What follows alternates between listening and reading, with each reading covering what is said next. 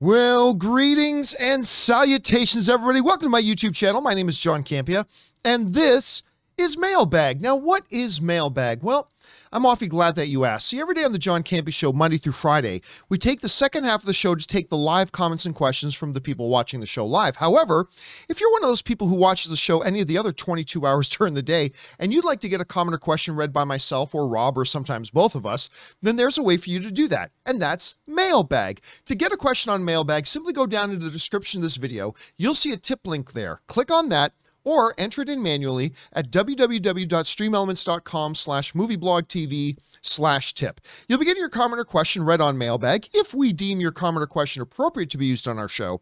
And of course, you'll be supporting our channel at the same time. And all of us involved with the John Campea Show, thank you guys so much for your support. And today is Friday. Congrats on making it through to the end of another week, guys.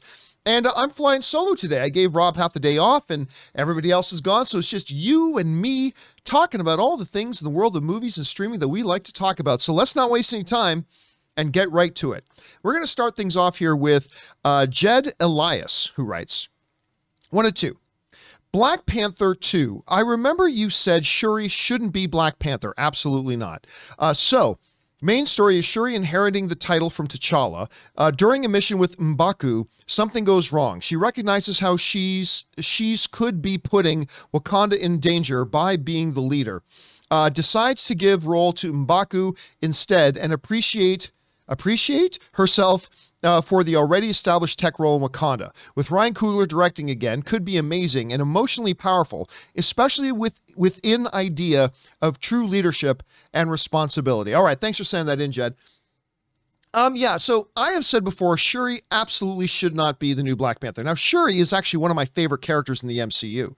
Actually, 2 of my favorite characters in the MCU got introduced in Black Panther, and that's Shuri and M'Baku. I love both of them. But Shuri, there is nothing about her that she should either be the ruler of Wakanda, nor that she should be Black Panther.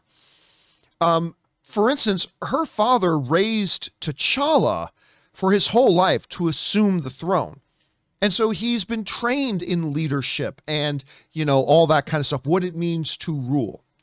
Shuri, on the other hand, who is the smartest character in the MCU, she lives in a lab. She has no respect for the traditions of Wakanda. Remember, M'Baku, he was even incredibly angry at the ceremony. He says, you have this child who doesn't even respect our traditions. She doesn't know anything about our culture or our ways. There's nothing about her that should be the ruler of Wakanda. There's especially nothing about her that should be Black Panther, right? She doesn't know how to fight. I mean, yeah, she can put on the laser hand rocket things, but she does not know how to fight. So she can't be really either of those. And not to mention, in Wakanda, there is a, law or tradition that you got to earn it by combat. And if she goes in there and tries to fight pure hand-to-hand with M'Baku, or any of the other who would lay claim to the throne, it would be very difficult. Therefore, I don't see any way that she could even be either Black Panther or the monarch of Wakanda to begin with. Now, remember, Wakanda, they don't just hand you the throne. You got to win it by combat. And so, yeah, that's the one problem with the story that I see, Jed, is that she would have to she'd have to become the ruler of Wakanda first, and I just don't see how that happens. Now, again, I'm not claiming any insider information on Black Panther to Wakanda Forever. So they may very well do that. To me, it seems a little problematic, but we'll find out, Jed. We'll find out. All right, next up, Jed Elias also writes, did you see that Shazam 2 got moved to this Christmas? I love the first Shazam, so I'm incredibly hyped for the sequel. Movie of the year incoming, especially with Rachel Zegler and Jaimon Hansu co-starring. Wait a second here. Let me see if I understand what you're talking about for a moment. Okay, I just had to straighten out what you say. So, of the year incoming, you mean this year? Because it's been moved to this year. Yeah, it was supposed to come out in 2023, but they have moved it to this year. Now, yeah, look, I am of 2 minds. We talked about this on the John Campea Show the other day. I'm kind of 2 minds on this. On the one hand, I love the first Shazam. It's in my top 3 best DCU movies. Man of Steel is number 1. I think James Gunn's Suicide Squad is number 2. And I think Shazam is number 3. That's how much I like it. I mean, I adore it. it does make me a little bit nervous that they're kind of throwing it into the wood chipper to go against Avatar 2. So I don't know if that means they have confidence or if it means they have no confidence, but whatever. I'm just looking forward to seeing Shazam 2, whatever the case is, Jed. All right, thanks for writing that in, man. Next up, Renee C. writes, and tips in like $20. Thank you, Renee, for supporting our channel on that level. And Renee writes, it may just be me, but the Inquisitor in the Obi-Wan trailer reads as more goofy in live action versus the intimidating vision in Rebels, which would be hard to replicate on a good day. I hope the look translates better in the context of the show. Thanks. Yeah, look, 100%. Look, the trailer for Obi-Wan is fantastic. And the Inquisitor comes across as fantastic, especially with the narration over the thing, right? Like hunting Jedi, the secret of hunting Jedi's patience, you know, that whole thing is great. But the look of the Inquisitor is not great. But here's the thing. Once the show gets started, we'll see the Inquisitor and then we'll probably have my reaction, which is, oh, that doesn't look so good. But if the character is good, that'll quickly disappear and it really won't matter. Like, for instance, I go back quite often to the CW show Black Lightning. I love that show. I think it's great. But Black Lightning's costume is the dumbest costume ever in the history of superhero television. Like, it's ridiculous. It's a ridiculous costume. At least the way they translated it into live action looked ridiculous. But here's the thing. Because I like the character and I like the show, the look of it kind of just faded into the background for me. And yeah, even though out of context, I don't like the look of this Inquisitor per se, I got a feeling the character is going to be awesome. And with the character being awesome, and if the character's awesome, I think ultimately, Renee, it probably won't bother us so much. So I don't know. We will find out soon enough. May 25th is when it comes. I'm excited for it. I'm sure you are too. And we'll see if we can get by the look of it. All right. Next up, Kylo Ken writes, hi guys. Just saw the teaser for Strange New Worlds, and it got me kind of excited. I'm torn. Every season I go into Discovery with a modicum of hope it will be better than the last, and I end up dropping out. I enjoy Picard. Should I allow myself to get too excited? All right. So for those of you who don't know, Strange New Worlds is the new Star Trek show coming to Paramount Plus. And it takes the crew of the Enterprise that we saw in Discovery, and now it's their own show. And I thought the trailer was great. Hell, even Rob, who hates all things new Star Trek, even he thought the new trailer for Strange New World looks pretty good. I personally thought it looked great, and I'm excited for it. Now, I personally like Discovery. It's not like one of the best shows on TV to me, but I like Discovery. I really like Picard. Like, I'm with you on Picard. I really, really like it. Although I have not seen episode 2 of season 2 yet. I've only gotten through the first episode this season. But yeah, I think we can get excited about Strange New Worlds. And if it doesn't work out, it doesn't work out. But right now I'm with you. I think it looks pretty good. All right. Next up, the Cape Crusader writes, hello, John. One of my favorite parts of the show is your chemistry with Rob. Well, thank you very much. I think you guys work really well together. I was wondering, how did Rob and you meet? What prompted you guys to start working together? Thanks, and bring on the filthy. All right. Well, I'll give you a little bit of inside baseball on this a bit as I take a sip of my drink. So back in the AMC days, I created a show called Heroes. And I got, even though he was hesitant to do it, he didn't know that he was ready to do it. I convinced John Schnepp to be the host of Heroes because I was hosting everything else at the time. And I thought Schnepp, being far more comic book knowledgeable than I ever was, I thought he would be a great guy to host. And I thought it'd be a really good vehicle for him. And he started hosting it. So a while into doing Heroes, Schnepp started feeling more comfortable to bring in certain guests to join us. And one day he brought in this guy, Robert Meyer Burnett, a writer, director, producer. And Rob and I just really hit it off. And so Rob and I did a lot of episodes of Heroes together with, me, him, and Schnepp. We did a lot of episodes of Heroes together. And I just really enjoyed working with him. Now, fast forward a little bit, I left Collider. And after the big man himself, Schnepp, passed away, for whatever reason, and I'm not going to go into behind the scenes drama or anything like that, but Collider, they just started to separate themselves from Rob. I mean, again, I'm not going to go into the behind the scenes drama, but so I got a hold of Rob when I found out that he was having to put up with a whole bunch of drama over there. And I just simply said to him, I said, look, if it's not working out there, I'm doing my own, I'd been doing my channel for a little while. I said, I think you and I work really well together on camera. And would you want to do my show with me? And he immediately said yes. He really loves working with me on my shows as well. And so we started working together. And you know, he's been doing the show with me off and on ever since like 2018. And it's been great. I really love having him on the show. Thanks for writing that in, Cape Crusader. All right. Hey guys, we want to take a moment and thank the sponsor of this video, Athletic Greens. Now, I started taking Athletic Greens because I don't eat enough vegetables, and I was looking for a way to make up for that deficit in my diet of those vitamins and minerals that I really need in my system, and thank goodness I found Athletic Greens, and I literally take it every morning. You see, with one scoop of Athletic Greens, you're absorbing 75 high-quality vitamins, minerals, whole foods, source superfoods, probiotics, and adaptogens to help you start your day right.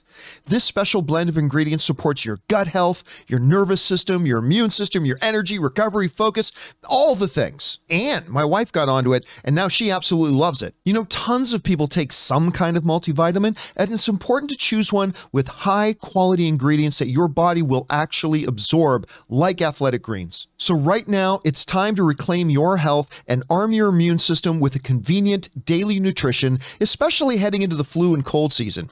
It's just one scoop and a cup of water every day. That's it. No need for a million different pills and supplements to look out for your health. To make it easy, Athletic Greens is going to give you a free 1-year supply of immune-supporting vitamin D and 5 free travel packs with your first purchase. All you have to do is visit athleticgreens.com/Campia. Again, that's athleticgreens.com/Campia to take ownership over your health and pick up the ultimate daily nutritional insurance. Next up, the Riddler's Minion writes, hello, John and Rob.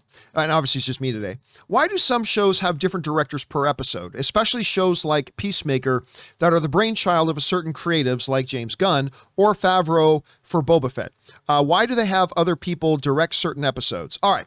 So to be clear, Riddler, it's not some shows have different directors. The vast majority of shows, it's rare that like one director will do an entire season of something. Right? It's not common.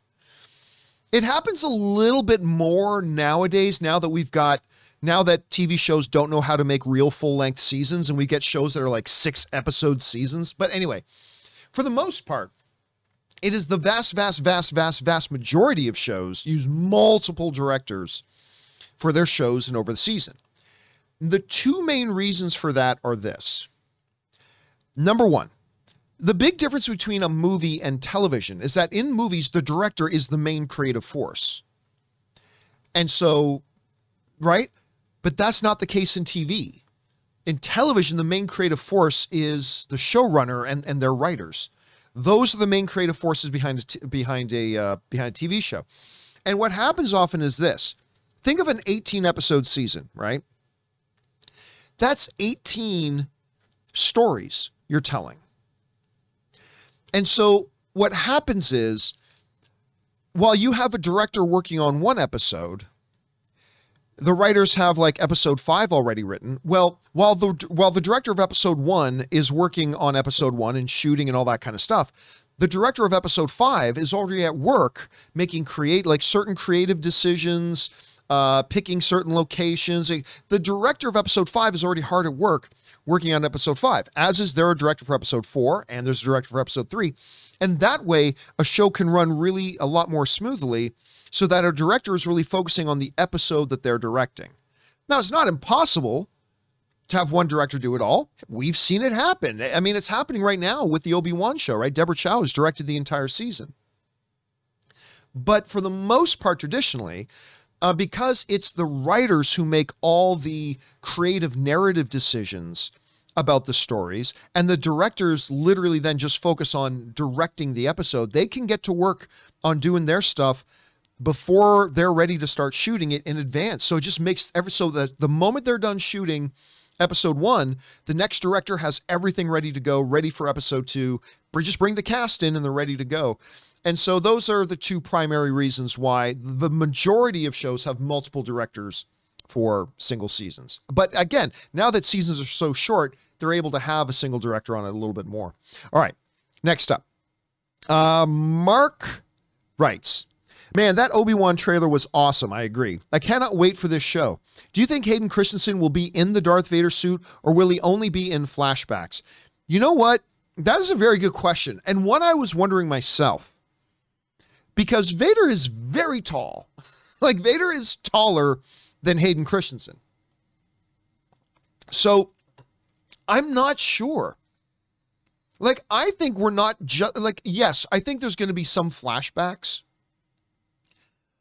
But I also think we're going to see him without the mask on. But then there's going to be a lot of times where we just see Vader in the mask. And I don't know that this is the answer. I'm just guessing. But my guess is I think a majority of the time it's not going to be Hayden Christensen in the Darth Vader suit. Just like in Mandalorian, 90% of the time, Pedro Pascal is not the guy in the Mandalorian armor. It's usually somebody else. And Pedro Pascal just does the voiceover work and then comes in when his helmet is going to be off. So I have a feeling that's what they're going to do with Vader. Again, Mark, I don't know that that's true. I don't know that that's actually the answer, but that's kind of my guess right now. We'll see if that turns out or not. All right. Mark also writes, hey, John and Rob, the first trailer for Star Trek Strange New Worlds just dropped yesterday. Had you had a chance to see it? And we just talked about that a minute ago. Yes, I have, and I really like it. I mean, seeing Anson there with the full beard and stuff like that, I thought he was a great Captain Pike, by the way. I loved his character when they were in Discovery. And so I'm actually really quite excited to see that whole crew come over. And I think this trailer looks really solid. Whether the show is solid or not, we'll find out. All right. Weird Pastor's Kid writes, I am 30 years old, but my parents raised me on the classics. I always thought Cary Grant was the most versatile actor of that era. While what actor in today's era could do comedies like Arsenic and Old Lace to thrillers like North by Northwest? Well, I mean, honestly, the first guy that comes, there's several. The first guy that completely comes to mind, obviously, everybody knows what I'm going to say, is Tom Hanks. Tom Hanks can do it all. He built his career on pure comedy. Then he went drama, won 2 Oscars back-to-back, something that has not been repeated since. Won Best Lead Actor back-to-back at the Academy Awards for Philadelphia and Forrest Gump. Numerous nominations otherwise, and he just can do it all. So if you're looking at certain actors, I mean, that's one as well. I think we've been seeing lately that Leo DiCaprio has better comedic senses than we gave him credit for. So I think Leo can do comedy. We've seen, like, we saw a good mixture of drama and comedy in, like, Wolf of Wall Street. What's another one we just saw him in? Like, Don't Look Up. I didn't love the movie Don't Look Up, but again, Leonardo DiCaprio showed he's got a big, wide range of stuff. He also showed the comedic side and the heavier drama side in Once Upon a Time in Hollywood. So, yeah, there are actors like that around today, and those are just a couple of examples. Good question, man. All right, next up. Chris Cutterer writes, just saw the Obi-Wan trailer. The best review I can give it, it's one of those trailers that makes you so happy, it makes you want to call your mom and tell her how much you love her. I mean, I'll tell you what. I didn't get on the phone and call my mom when I saw the Obi-Wan trailer, but one of the first things I wanted to do was show it to Anne. And so as soon as I was done the show and she took a break from work, because both of us work from home, and she came out into the living room, I'm like, honey, have you seen the Obi-Wan trailer yet? She's like, no. I said, come on, sit down, please. She's just give me a minute to get a drink. Oh, no, get a drink in a minute. I was so excited to show it to her. Get a drink in a minute, baby, just sit down. And that's totally what that trailer did. I just wanted to show it to her right away, Chris. All right, next up, Chris also writes, I know it's only 6 episodes, but I really hope they go into how Owen came to dislike Obi-Wan so much that, which has always been referenced in other material. I mean, I think we all know the dislike came about, but I'd like for them to get into it on the show. I think they will at least touch on it, Chris. Like, I think they will at the very minimum touch on it. Like, for me, I think it's fairly clear.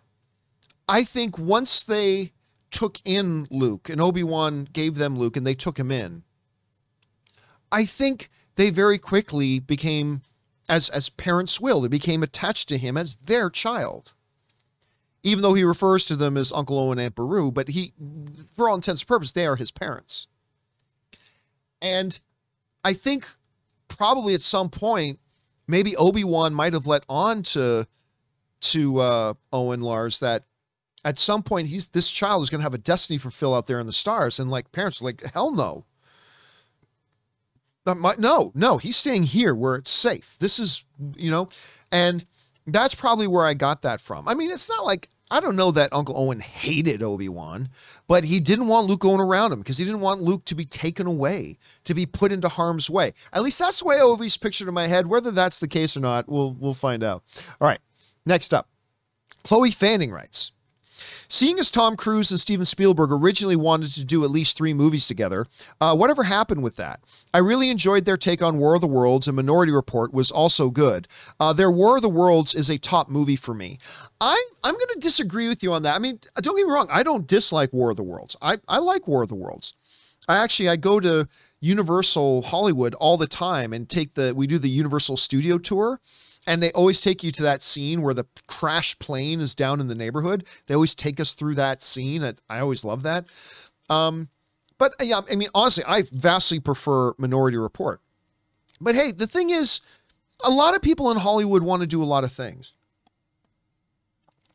Somebody like Steven Spielberg and somebody like Tom Cruise, with the schedules they have and the movies that they're doing, it's not like trying to arrange dinner. It's like, man, we got to catch up. Yeah, let's grab dinner. Let's go over to Antone's Steakhouse next week. Yeah, I got to, it's not as easy as that. It's like, hey, when do you have a 4-month open chunk of your calendar available? And that becomes really tough. That becomes very tough. And even then, Spielberg might come up with a movie he wants to do and then realize, Cruise is great, but he's not quite the right guy for this movie. Or Cruise may have an idea for a movie he wants to produce and do and think, Spielberg is the greatest of all time, but this isn't really his kind of movie or something like that. So it really could be one of anything, too, when you really think about it. All right, thanks a lot for that, Chloe. Next up, Spencer Cooper writes, the best scene in The Dark Knight Rises is when Bane and Batman fight for the first time, and Bane is speaking about the League of Shadows and darkness, and he beats Batman down. Nothing Batman could do to defeat him. I mean, it's a great scene, and it's a scene that a lot of us who read the Nightfall series have very much been looking forward to. If you read Nightfall, you know that Bane is also a complete mastermind. And he has been putting basically Bruce Wayne, he figured out that Batman was Bruce Wayne. Not many people in the comics have been able to do that. Bane did. And then he put Bruce through a long, tumultuous ordeal after ordeal after ordeal, breaking him down mentally and physically, and then confronting him one-on-one. And ultimately taking the Batman and breaking his back over his knee. And so a lot of us are very much looking forward to that kind of scene. And while that wasn't the same storyline, they kind of gave us that scene, and it was and I agree. I think that probably was the best scene. And I don't love that movie, to be honest. I mean, I like The Dark Knight Rises. I don't love it, especially not compared to Batman Begins and The Dark Knight, but I think you're right. That is the best scene of that movie. All right. That dude Gary writes, could the movement of the release dates be a possible reaction to the response of the Batman? Zero chance of that, no. And maybe Warner Brothers wants to tinker a bit towards a grittier style. No. So what he's referring to is, of course, the other day, Warner Brothers did a massive reshuffle, delaying Black Adam, delaying Aquaman 2, delaying The Flash by like another 6 months again. And a lot of us are sitting here, none of us believe the BS is, it's COVID-related stuff. No, it's not. So we don't really know what the real reason is, but I guarantee you the reason is not, they want to rearrange everything because of the response of the Batman. Number one, Warner Brothers knew exactly what movie they had in the Batman a year ago. So that's not that. Number two, Warner Brothers has learned the lesson. You would have to be the dumbest idiot in the world running a studio. Think, oh, wait, somebody liked that movie. Let's change everything else we're doing. And that is kind of something that Warner Brothers used to do a few years ago. But they're no longer hyper reactionary. Number three, even if they wanted to do that, which would make them the biggest idiots in the world, you can't. Nobody's available. Remember, again, it's like with a lot of these actors, you have to get them for like 4-month chunks of time. Because their time is like absolutely incredibly spoken for. And he's like, oh, hey, do you got a few weeks to come down here? No, man, I'm filming movies, whatever. So no, I feel, while I don't know what the real reason is, I feel very, very confident, Dad Dude Gary, that isn't it. So maybe someday we'll find out what it is. All right. Next up, we've got, where are we next? We are at Miguel Velasquez, who writes, 1 of 2. Hello, John and crew, just me today. I have a theory about the DC Shuffle, or more theories about the DC Shuffle. What if, and this is a big if, they made this move to restart the DCEU? No. With the success of the Batman, they plan to make it the new DCEU's Iron Man? No. Which is why they moved Flash behind Aquaman and all the other movies so that they use Flashpoint to reset the universe and get a new cast for the Justice League with Pattinson leading the way. Maybe they will the Batman sequel to set up the DCEU. Anyways, what do you guys think? Bring on the filthy. All right, thanks a lot for sending that in, Miguel. And yeah, look, while I absolutely freaking love the Batman, it is awesome. Part of what makes it awesome is its standaloneness. This Pattinson lives in a real world, or at least a much more real world than the world of Aquaman and the world of the Flash and the world of a Superman and the world of a Wonder Woman. And so, like, in this world that the Pattinson, this is a gritty, very realistic, like we feel like we could get on a bus and go to a city just like Gotham, right? In that world, there is no Themyscira. There was no blown up Krypton with the last remaining surviving sun jettisoned to Earth, crash landing in a pod and raised by some farmers. Like, it just doesn't work. So no, I can absolutely assure you, especially after hearing Toby Emmerich's comments about that, it's like, look, we are not focused on connecting all these universes. We're focused on making good individual films. Remember, we talked about that on the John Campea show the other day. So yeah, from everything that the studio execs are saying, it's like, nope, we're not looking to connect this guy to anything. And then on top of that, Batman doesn't fit into a world where there's a Superman. So no, I think it's pretty safe to say that no, we're not going to have a Justice League with this Pattinson and stuff like that. This Robert Pattinson Batman is in his own universe. Now, does that mean it's impossible that at some point in the future they could try to do something that crosses over? No, I mean, they could, but it really seems out of the realm of possibility right now. But we'll see what transpires, Miguel. Thanks a lot for writing that in, man. Appreciate that. Okay. Next up, we've got Thomas LePage, who writes, hey, John and crew, loving the show. Thank you so much, man.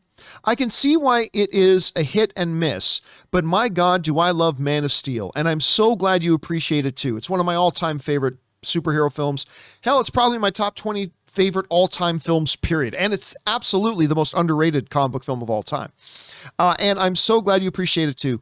Where does Michael Shannon's portrayal of Zod stand in your overall comic book movie villains? Yeah, Michael Shannon playing Zod is deep and profound. And it's not just Michael Shannon, it's the script as well, and the way Zack Snyder decided to use that character and direct it. Because at the end of the day, Zod is multidimensional and multi-layered. Because when it's all said and done, while he was a brutal man, and while maybe he lacked a moral compass, when it all comes down to it, Zod wanted nothing but to protect his people. Zod wanted to protect Krypton.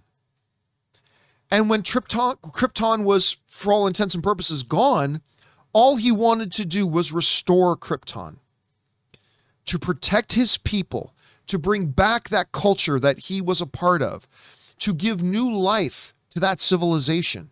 That's all he wanted to do. Of course, he was willing to sacrifice others, particularly us on Earth. He was willing to sacrifice all the lives on Earth in order to do it. So he's one of those multidimensional characters that I just love. And I put him in the conversation with like Heath Ledger's Joker. I put him in the conversation with the Thanos. Like, I think Thanos might be a little bit better of an overall villain, but I put him in that same conversation. I honestly think he is one of the great comic book movie villains we've ever had. I say definitely top 5. And maybe high in the top 5. Like, he's absolutely phenomenal, and that's why I think so on that level. All right, thanks a lot for writing that in, Thomas. Next up, Justin Danford writes, Part 1. Forgive me for I have sinned and thought up my own version of the Batman 2. Okay, here we go. Basically, it's Die Hard meets Shutter Island in Arkham Asylum. You know, Rob was bringing up something like that the other day. Die Hard meets Shutter Island in Arkham Asylum. It's a hostage situation, horror/thriller, that Batman infiltrates and is ensnared in. But what is real? Inmates run the asylum. He encounters Mad Hatter or Scarecrow, who make him question reality as he navigates the maze of Arkham. He is confronted with his dark mirror, Man-Bat, Clayface, and other horrors that otherwise would not fit the Reeves-verse. Who is Bruce Wayne really? Is the Batman persona even real? What is really going on at Arkham and by who? Surprise, hostage/warden Hugo Strange, operating under the Court of Owls, orchestrates the whole thing to capture the prize study subject, the Batman. The Batman was about who Batman is. Batman 2 can be about who Bruce Wayne is. Batman 3 can be about the true identity and soul of Gotham, with Court of Owls at the center and maybe Joker running around frustrating both sides, an agent of chaos. All right, thanks a lot for writing that in, Justin. And yeah, listen, there have absolutely been theories and speculation and ideas and pitches abounding about what they could do with Batman 2. And a lot of stuff is centered around Arkham. I don't think anything about Batman 2 will center around Arkham, because with Matt Reeves saying that they're having an Arkham kind of centered HBO show coming, I think that kind of takes that out of the running. Also, I got to say, the way you're describing it sounds more like a video game. Like everything you just talk about stages in a video game, and I don't know if that plays out well in a full 3-hour movie, but I'll tell you what, there's a 3-act structure in there. There's absolutely a 3-act structure in there that you just kind of put in. Like the Batman going to investigating and infiltrating Arkham. Then the trials and tribulations of Batman while in there at Arkham. And then the 3rd act coming to the culmination, realizing it's really about Hugo Strange and the Court of Owls, and then the resolution of that story. There's a perfect 3-act structure there. So who knows, Justin, maybe that's the direction they decide to actually go in. All right. Next up, we've got the Tipsy Pirate. I like the name. Who writes, "Hey, John, I was always disappointed we never got the promised sequel to Dark City with Rufus Sewell. Maybe a series reboot? Could this be covered in Movie Club? It's such a good movie." All right, thanks a lot for writing that in. And number one, it will never be covered in Movie Club. Like, Movie Club is celebrating our favorite movies of the last 25 years, right? So that could be one of our favorite movies from last year, one of our favorite movies from 20 years ago, whatever. But it's, when we say celebrating our favorite movies the last 25 years, I'm not just talking about me and Rob. I mean you guys and us, like our favorite movies. And the reality is very few people have watched Dark City. Very few people. And I think it's okay. Like, I think it made like $14 million domestically or something along the like 15 million, 14 million, something in that neighborhood. Not very, very few people saw it. And I thought it was a decent movie. I didn't think it was great. So I can right up front say, no, we're probably never going to cover it on Movie Club. But the idea of revisiting it and stuff like that, again, it just didn't have the popularity. It didn't have the audience to kind of justify that. Now, there's some really interesting things in that movie. It's hyper stylized. Like, it actually almost feels like a Tim Burton film. Do you know what I mean?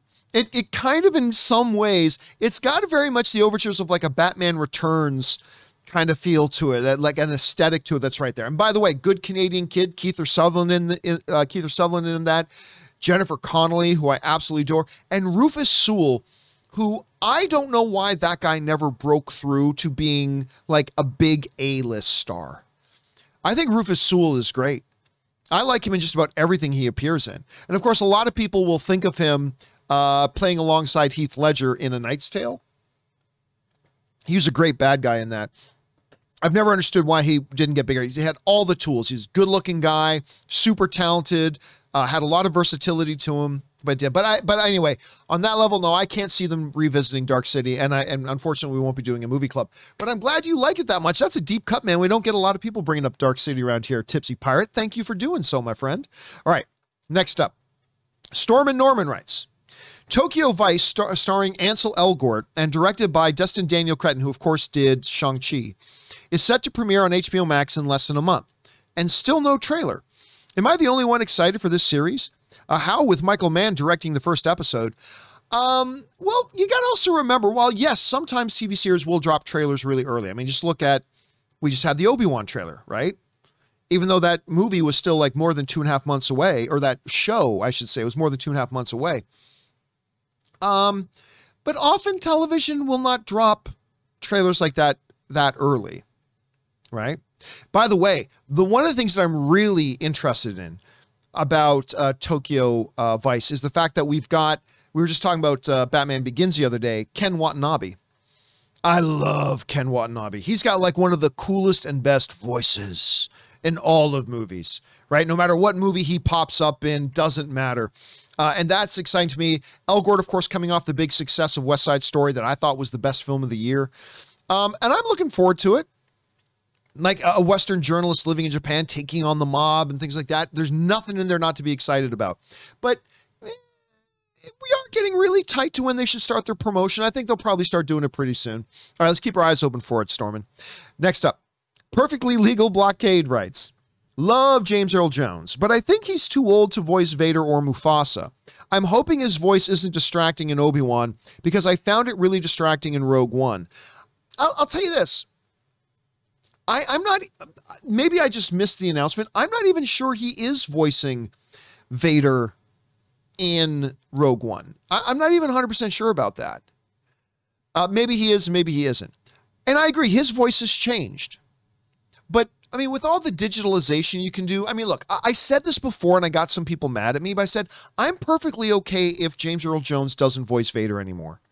James Earl Jones has served his tour of duty, man, doing the voice of Vader. He's done it faithfully and iconically for decades and decades and decades. And he's the man. And he's earned his retirement from it. But if they want to use James Earl Jones in it, I'm sure it'll be perfectly fine too. By the way, I really liked him as the voice of Mufasa in the newest Lion King. I really like the new Lion King. F everybody. I don't care what anybody else says. I love that new Lion King. I thought it was great. Not as good as the original, but I loved it anyway. And part of the reason for that was the voice of James Earl Jones. So I am totally fine if they want to use James Earl Jones again. I'm okay with that. But I'm also totally okay with the rest of us tipping our caps and saying, well done, sir, for the decades of giving us that iconic voice in that iconic character. And it's totally okay now if somebody else takes up the mantle. So I'm good either way, perfectly. I'm good either way. All right. Ian Highland writes, hey, John and crew. With the new Obi-Wan trailer, they show the live-action version of the Grand Inquisitor. What are your thoughts on the appearance? And do you think people overreact on live-action adaptations? I personally like the Pinhead vibes. Hey, listen, I was saying a little bit earlier, Ian, that, yeah, I'm not a fan of the look. But that will become irrelevant if the character is good. If the character is good at the end of the day, we won't really care. And by the way, we only got slight glimpses of the Grand Inquisitor. Like maybe once we see him in context, a little more of a fuller context, maybe then we'll appreciate a little bit more. Maybe we won't. Again, all it comes down to, look, what's the point if the character looks amazing, but is terrible? It doesn't make the character any better just because he looks good. And I think a lot of us will completely overlook the appearance of the character if we don't like it all that much, if we find the character to be compelling and threatening and awesome. So that's all it really comes down to. But yes, on its surface, I'm not a big fan of the look of it, but I already like the character because of the way he comes across in the trailer. All right. Next up, an anonymous viewer writes, one of two. Hi, John or Rob. Rob briefly brought up an issue a couple of days ago on Mailbag, so I have a story. Last week, after I watched The Batman, I looked around and I saw all the mess in the theater. And I felt bad for these two guys that had to clean it up. So I told them, man, they don't pay you guys enough to pick up after these slobs. He looked at me dead in the eyes with frustration and disappointment and said, no. No, they effing don't. How can theaters fix this problem? I feel it gets worse with time. Thanks. Love the show. All right. Thank you for sending that in, Seconds from Disaster. And listen, this is why, if you've watched my show for any period of time, you know I will take moments in my show sometimes to say, like, especially like when Spider-Man No Way Home was coming out, I said, guys, listen, everybody's going to the theaters this weekend. This is going to be the first big rush of people that the theater's seen in a long time. Their staff is going to be unprepared. They're going to do the best that they can. Can you do a brother a favor and pick up after your damn self? It doesn't take a lot. Just when you're done, take your popcorn bowl, throw your cup in it and whatever else in, and bring it out and throw it in the garbage yourself. Well, they hire staff to do that. Yeah, they do, for fucking children who spill their stuff and leave stuff behind. Yeah, they do, but can you kind of clean up after yourselves? These kids, adults who work in these theaters, they're there trying to facilitate you and me having a great time at the theater. The least we can do is just do our own little part by just picking up after ourselves. They're not asking us to go and grab a mop and clean the floors. Just pick up after yourself. What can they do about it? Here's what I think they should do. I find in movie theaters where an actual person comes out, and there are several theaters like this in LA, where an actual person comes out at the beginning of before the show starts, says, hey, everybody, thanks for choosing our theater. Please be respectful of the people around you. Please make sure you do not take out your phones, stuff like that. I find theaters where an actual person comes out and says that, I find the amount that people actually take out their phones is way lower than other theaters. I have no scientific data to back that up. That's just my own anecdotal experience. But I really think they should start including that in the pre-show, whether it's on the screen or an actual person coming out while you're saying, please don't talk, text, or use your phone during the showtime. I think they should start adding in there. And please make sure you dispose of your snacks and whatever in the garbage receptacles we've provided for you right outside the door. I think even that's a good start. Just start encouraging us moviegoers to, pick up after our damn selves. I think even just a slight encouragement. Just saying, hey, it'd be great if you did this, guys. You know what I mean? So if they did that, I think that might start the way of helping. And it's up to you and me, guys. You and me, the moviegoer. Just let's start cleaning up after ourselves, and I think that'll make things go a lot better. All right, next up, we got Russell Amador, who writes, hey, John, thank goodness for the fan first screening of Batman last week. It's like my son wanted me to see it before he arrived, which was the case as he arrived on March 4th, 2022, which was the opening day of Batman. I'm now watching shows late nights as sleep is out of order. Haha, stay filthy. Well, first of all, Russell, dude, congratulations on the arrival of your son, man. That is super exciting. And as a movie fan, I'm really glad you got to see the movie before your son arrived too. Because that would be like, you'd be with your son, but it's like, understand, daddy loves you, but daddy's got to go see the Batman. So I'm glad you didn't have to have that conversation with your new son. So congratulations on that, Russell. That is awesome. We all celebrate with you, man. And I'm glad you had a chance to see the movie before the big event. All right, next up, Bob Chapek writes, before attending any future MCU films, I implore the fans to practice the teachings of John Pisces Campia. Chickadee check yo expectations before you wreck yo film spectations. A little bit of Vanilla Ice in there. Yeah, so for those of you who don't know what Bob Chapek or Paycheck is referring to, I basically have a rule for myself, and I think should be a rule for all film fans. I say, don't let your speculation become expectation. Because, especially like when WandaVision was coming out and when Spider-Man was coming out, things like that, like everybody's talking about, man, people just shouldn't speculate. No, we should speculate. Speculating's fun. Speculation is the most participatory thing we can do as film fans, engaging with films outside of actually being in the theater itself. Speculation is fun. Speculation is entertaining.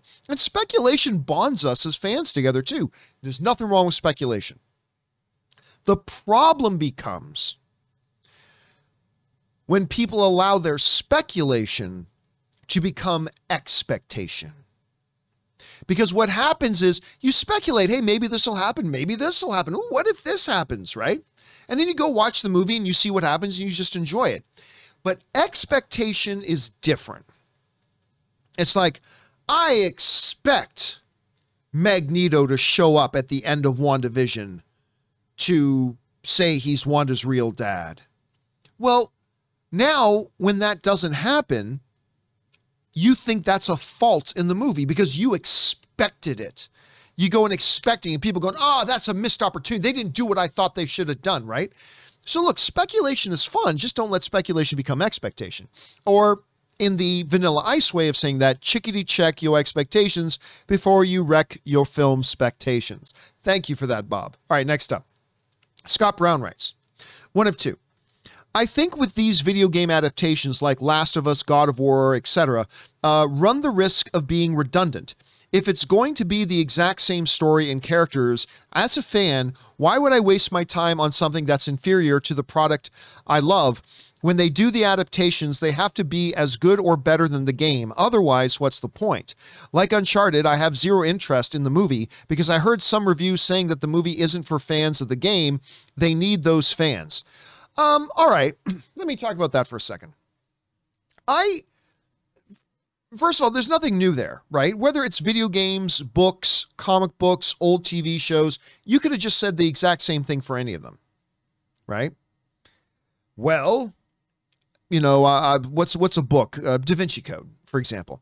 If you're not going to make the movie better than the thing, and I disagree. It is a different expression of the story.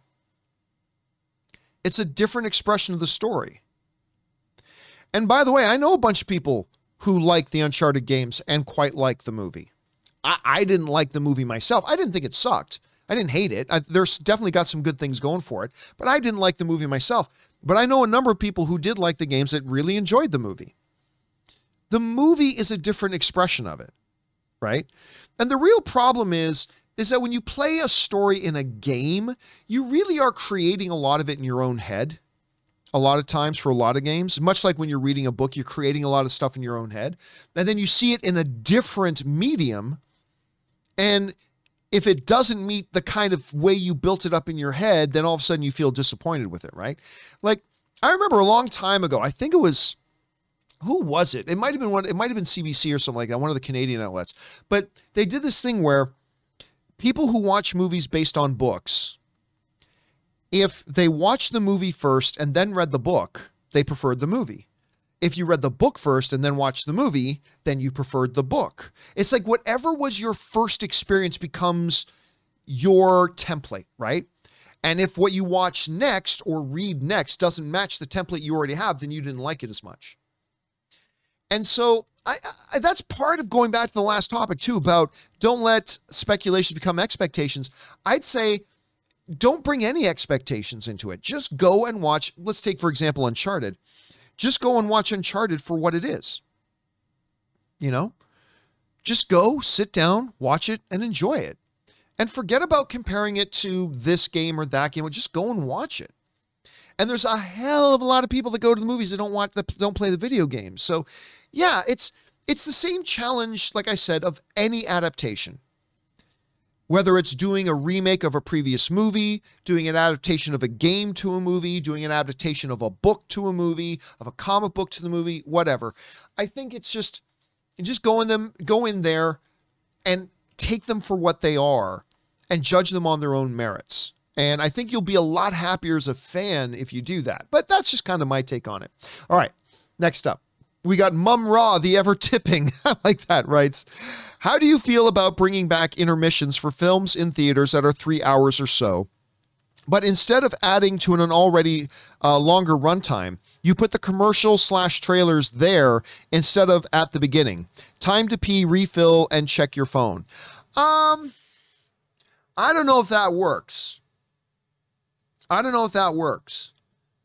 Because here's the thing. Like a place like if you're going to have an intermission, and everybody knows that I like the idea of bringing back intermissions for exceptionally long movies. Like movies that are, say, 2 hours and 50 minutes or longer. So 2 hours and 50, 2 hours and 55, 3 hours, 3 hours, 5 minutes or longer. I'm a fan of the idea of bringing back intermissions.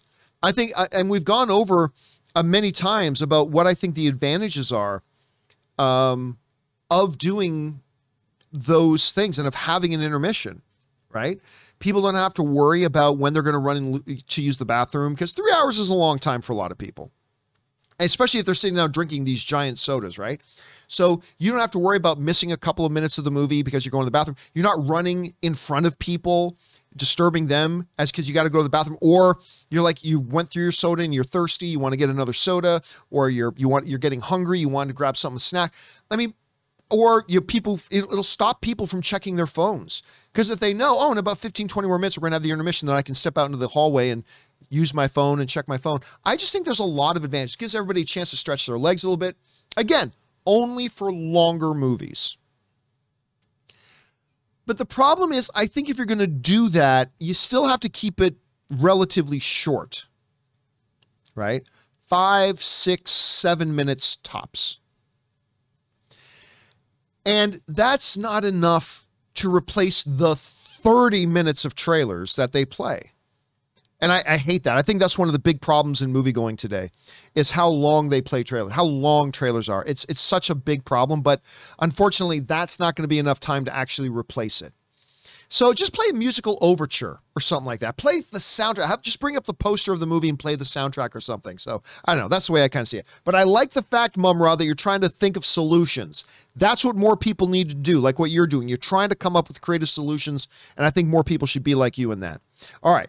Let's see. Next up, we have Omar. And Omar writes, hey, John, I'm pretty new and just wanted to say what you and the guys are doing is fantastic. Keep it up. Thank you so much, man. Also, what's your top 3 comic book movies? I got Spider-Man 2, Spider-Man 2002, and The Dark Knight. Well, I mean, I've said for a long time, I believe personally, Omar, that the 3 best, and I think my wife's trying to text me, so I better double check this. I think the 3 best comic book movies ever are the original Avengers. I think that's the greatest comic book movie of all time. And then in no particular order, the other 2 are The Dark Knight and Logan. I just think those are the 3 best examples of comic book movies ever made. And, hopefully some new ones will come along to take the place of those ones. Thanks, Omar. Next up, MD writes, the Flash movie in its current iteration, i.e. part of the DCU / starring Miller, was first planned for 2016. Then the first theatrical date announced ended up being for March 23rd, 2018. That's 4 years ago. As of next week, it was supposed to follow Justice League. Oh, I know. That's why we've talked about this before. They've gone through no less than 3 or 4 sets of writers, no less than 3 or 4 sets of directors. They even had time when Ezra Miller was like, I want Warner Brothers to use my script for a thing. I mean, it's just gone through so much drama, and now they just delayed it 6 months again. This thing is going to come out 5 years after it was originally supposed to come out in theaters. I mean, it's just getting ridiculous at this point, MD. Like, absolutely ridiculous. All right, BW writes, hey, John, hope you are doing well. So I don't know if this piques your interest, but it was revealed that Konami is releasing the TMNT Cowabunga Collection, which has the OG TMNT games, arcade, NES, Super NES, Sega, etc., for current consoles. You like? I'm not going to lie to you. I am not a big fan of the Teenage Mutant Ninja Turtles, although I did like the one movie they did a couple of years ago, like the first one with Platinum Dune Productions. That had, why am I freezing on her name right now? Megan Fox. This had Megan Fox in it. I like that one. I did. I wasn't a big fan of the follow-up, the one where they had Stephen Amell in it. It wasn't Stephen Amell's fault. I just didn't like the follow-up. I'm not a big fan. Like, to me, I said this before, I'll say it again. The Teenage Mutant Ninja Turtles are the real original Teenage Mutant Ninja Turtles. The black and white, dark and gritty, violent Teenage Mutant Ninja Turtles before they turned them into these colorful skateboard riding, pizza eating, cowabunga dude guys. I mean, go back to the original Teenage Mutant Ninja Turtles and then you'll have my interest again, BW. All right. Thanks for writing, man. BW Rosa also writes, hey, JC, reports came out that Netflix has come under fire for making the first season of the Cuphead show into 2 seasons, thus not paying animators what they are truly owed. How does that work? My question is, do services like Netflix not realize the problem they are causing? I'm not quite sure there's a problem. I mean, like, I know a little bit about the situation, but not much. You know what they always say, a little bit of knowledge is a dangerous thing. But first of all, I don't think it's ever been confirmed that they just turned 1 season into 2 seasons. Like, it's very well they could have ordered X number of episodes, but those number of episodes maybe was always meant to be 2 seasons. Whatever. The issue to me is, and again, I say this as somebody who does not have a thorough understanding of the current situation, okay? I just know a very surface level stuff about the situation. But my thought, which could be easily refuted if I'm given more information, my thought right now is this. If you were contracted to do, let me pull a number out of my ass, to do 24 episodes. If you were contracted to do work on 24 episodes, and you did work on 24 episodes and you got paid for 24 episodes, then I don't see why you should be paid more if the person who paid you for those 24 episodes decided to release 12 now and 12 later. It didn't change the amount of work you had to do, right? Unless I'm missing. And again, I'm admitting here, I only have a very basic understanding of this whole situation that's going on with Netflix and Cupheads. But again, my thought is just, if they got contracted to do X number of episodes and they got paid to that number of episodes, then what difference does it make if you got paid for 24 episodes, if Netflix releases it as a 24 episode season, as 2 12-episode seasons, or as 4 6-episode seasons? How is that any different? You got paid to make 24 episodes, and you got paid. So, and again, if there's probably some information out there that I'm not privy to right now that maybe would totally change my perception, but that's my perception just off the top of my head. But again, I'm not willing to die on that sword because I just know too little about the situation. Thanks for bringing it up, BW. All right. Chris Caskio writes, I have a question related to the Batman, kinda. After seeing the movie twice, it feels to me like the series should go 4. And there's my question. When do you decide how long you want your series to go? And why do most of the time it ends at 3? Well, I mean, here's the thing. Most movies get 1. Some movies get a sequel. Some get a third. And then some go beyond a third and get a 4th, like Indiana Jones. We're about to get our 5th one. Like they did the trilogy and then did 4, did they 5. You don't decide how long your series should go in advance. You do the movie, you see how it was received, you see what kind of an experience it was for your studio and your talent and your filmmakers to make it. You do all that, and then you decide if there's a place for another one and an idea for another one, and you think the audience will respond, then you do another one. And by no means should you stop at 3 if everybody still wants to keep going. If everybody still wants to keep going and you're making money and all that kind of stuff, then you go beyond 3 and you make more. Which is why we've had, we're about to get our 4th Thor movie and 5th Indiana Jones movie. And we had 8 Harry Potter movies and we had, whatever. So it's not a matter of sitting down and saying, this should be 4 movies long. No. You go each movie one at a time, and then you evaluate as you go. And if you do 2 and you think, man, the audience is there, this was hugely popular, we loved making it, we think we have a great story to tell for another one, then you do 3. And then repeat that process. If you think you got a great story for a 4th one and you think it'll make money and there'll be an audience for it and everybody's available and wants to do it, then you make a 4th. So yeah, sometimes it stops at 3, but most of the time it doesn't even get to 3, right? And sometimes then it goes beyond 3. So yeah, that's just kind of the way they're looking at it. But a lot of times storytellers think in terms of trilogies, so sometimes there's that as well. All right, thanks for writing that in, Chris. Next up, Artie writes, hey, John and crew. The Hollywood Reporter just reported that Michael Giacchino is set to direct the as-of-yet untitled Marvel Halloween special for Disney+. We talked about that a bit on the John Campea show this morning. This sounds really exciting to me. What are your thoughts and Bring on the Filthy? Well, I mean, I think it's great that I can't remember the last time I heard that a full-blown Hollywood composer was just going to step in and do and direct. I can't think of the last time I heard that, if I've ever heard that. So, but I'm not going to say I'm excited for it because I have no idea if Giacchino can direct or not. I have no idea. But it's very interesting. It's absolutely interesting, Artie. You'll see if Michael Giacchino can be like a full-fledged double threat, that he becomes he is one of the greatest composers in the business today. If he can become a great director as well, that'll be interesting. All right. Few Guy Fan writes, hey, John, or River, or both. You probably meant to write Rob. Did you guys hear about Sean Levy directing Deadpool 3? Pretty exciting. What are your thoughts? I think it's fantastic. I'm sure we'll talk about it more on the John Campea show on Monday. But when you watch Free Guy and you watch The Adam Project, to me, you are seeing kind of Ryan Reynolds at his best, like doing the type of characters that he likes to do, right?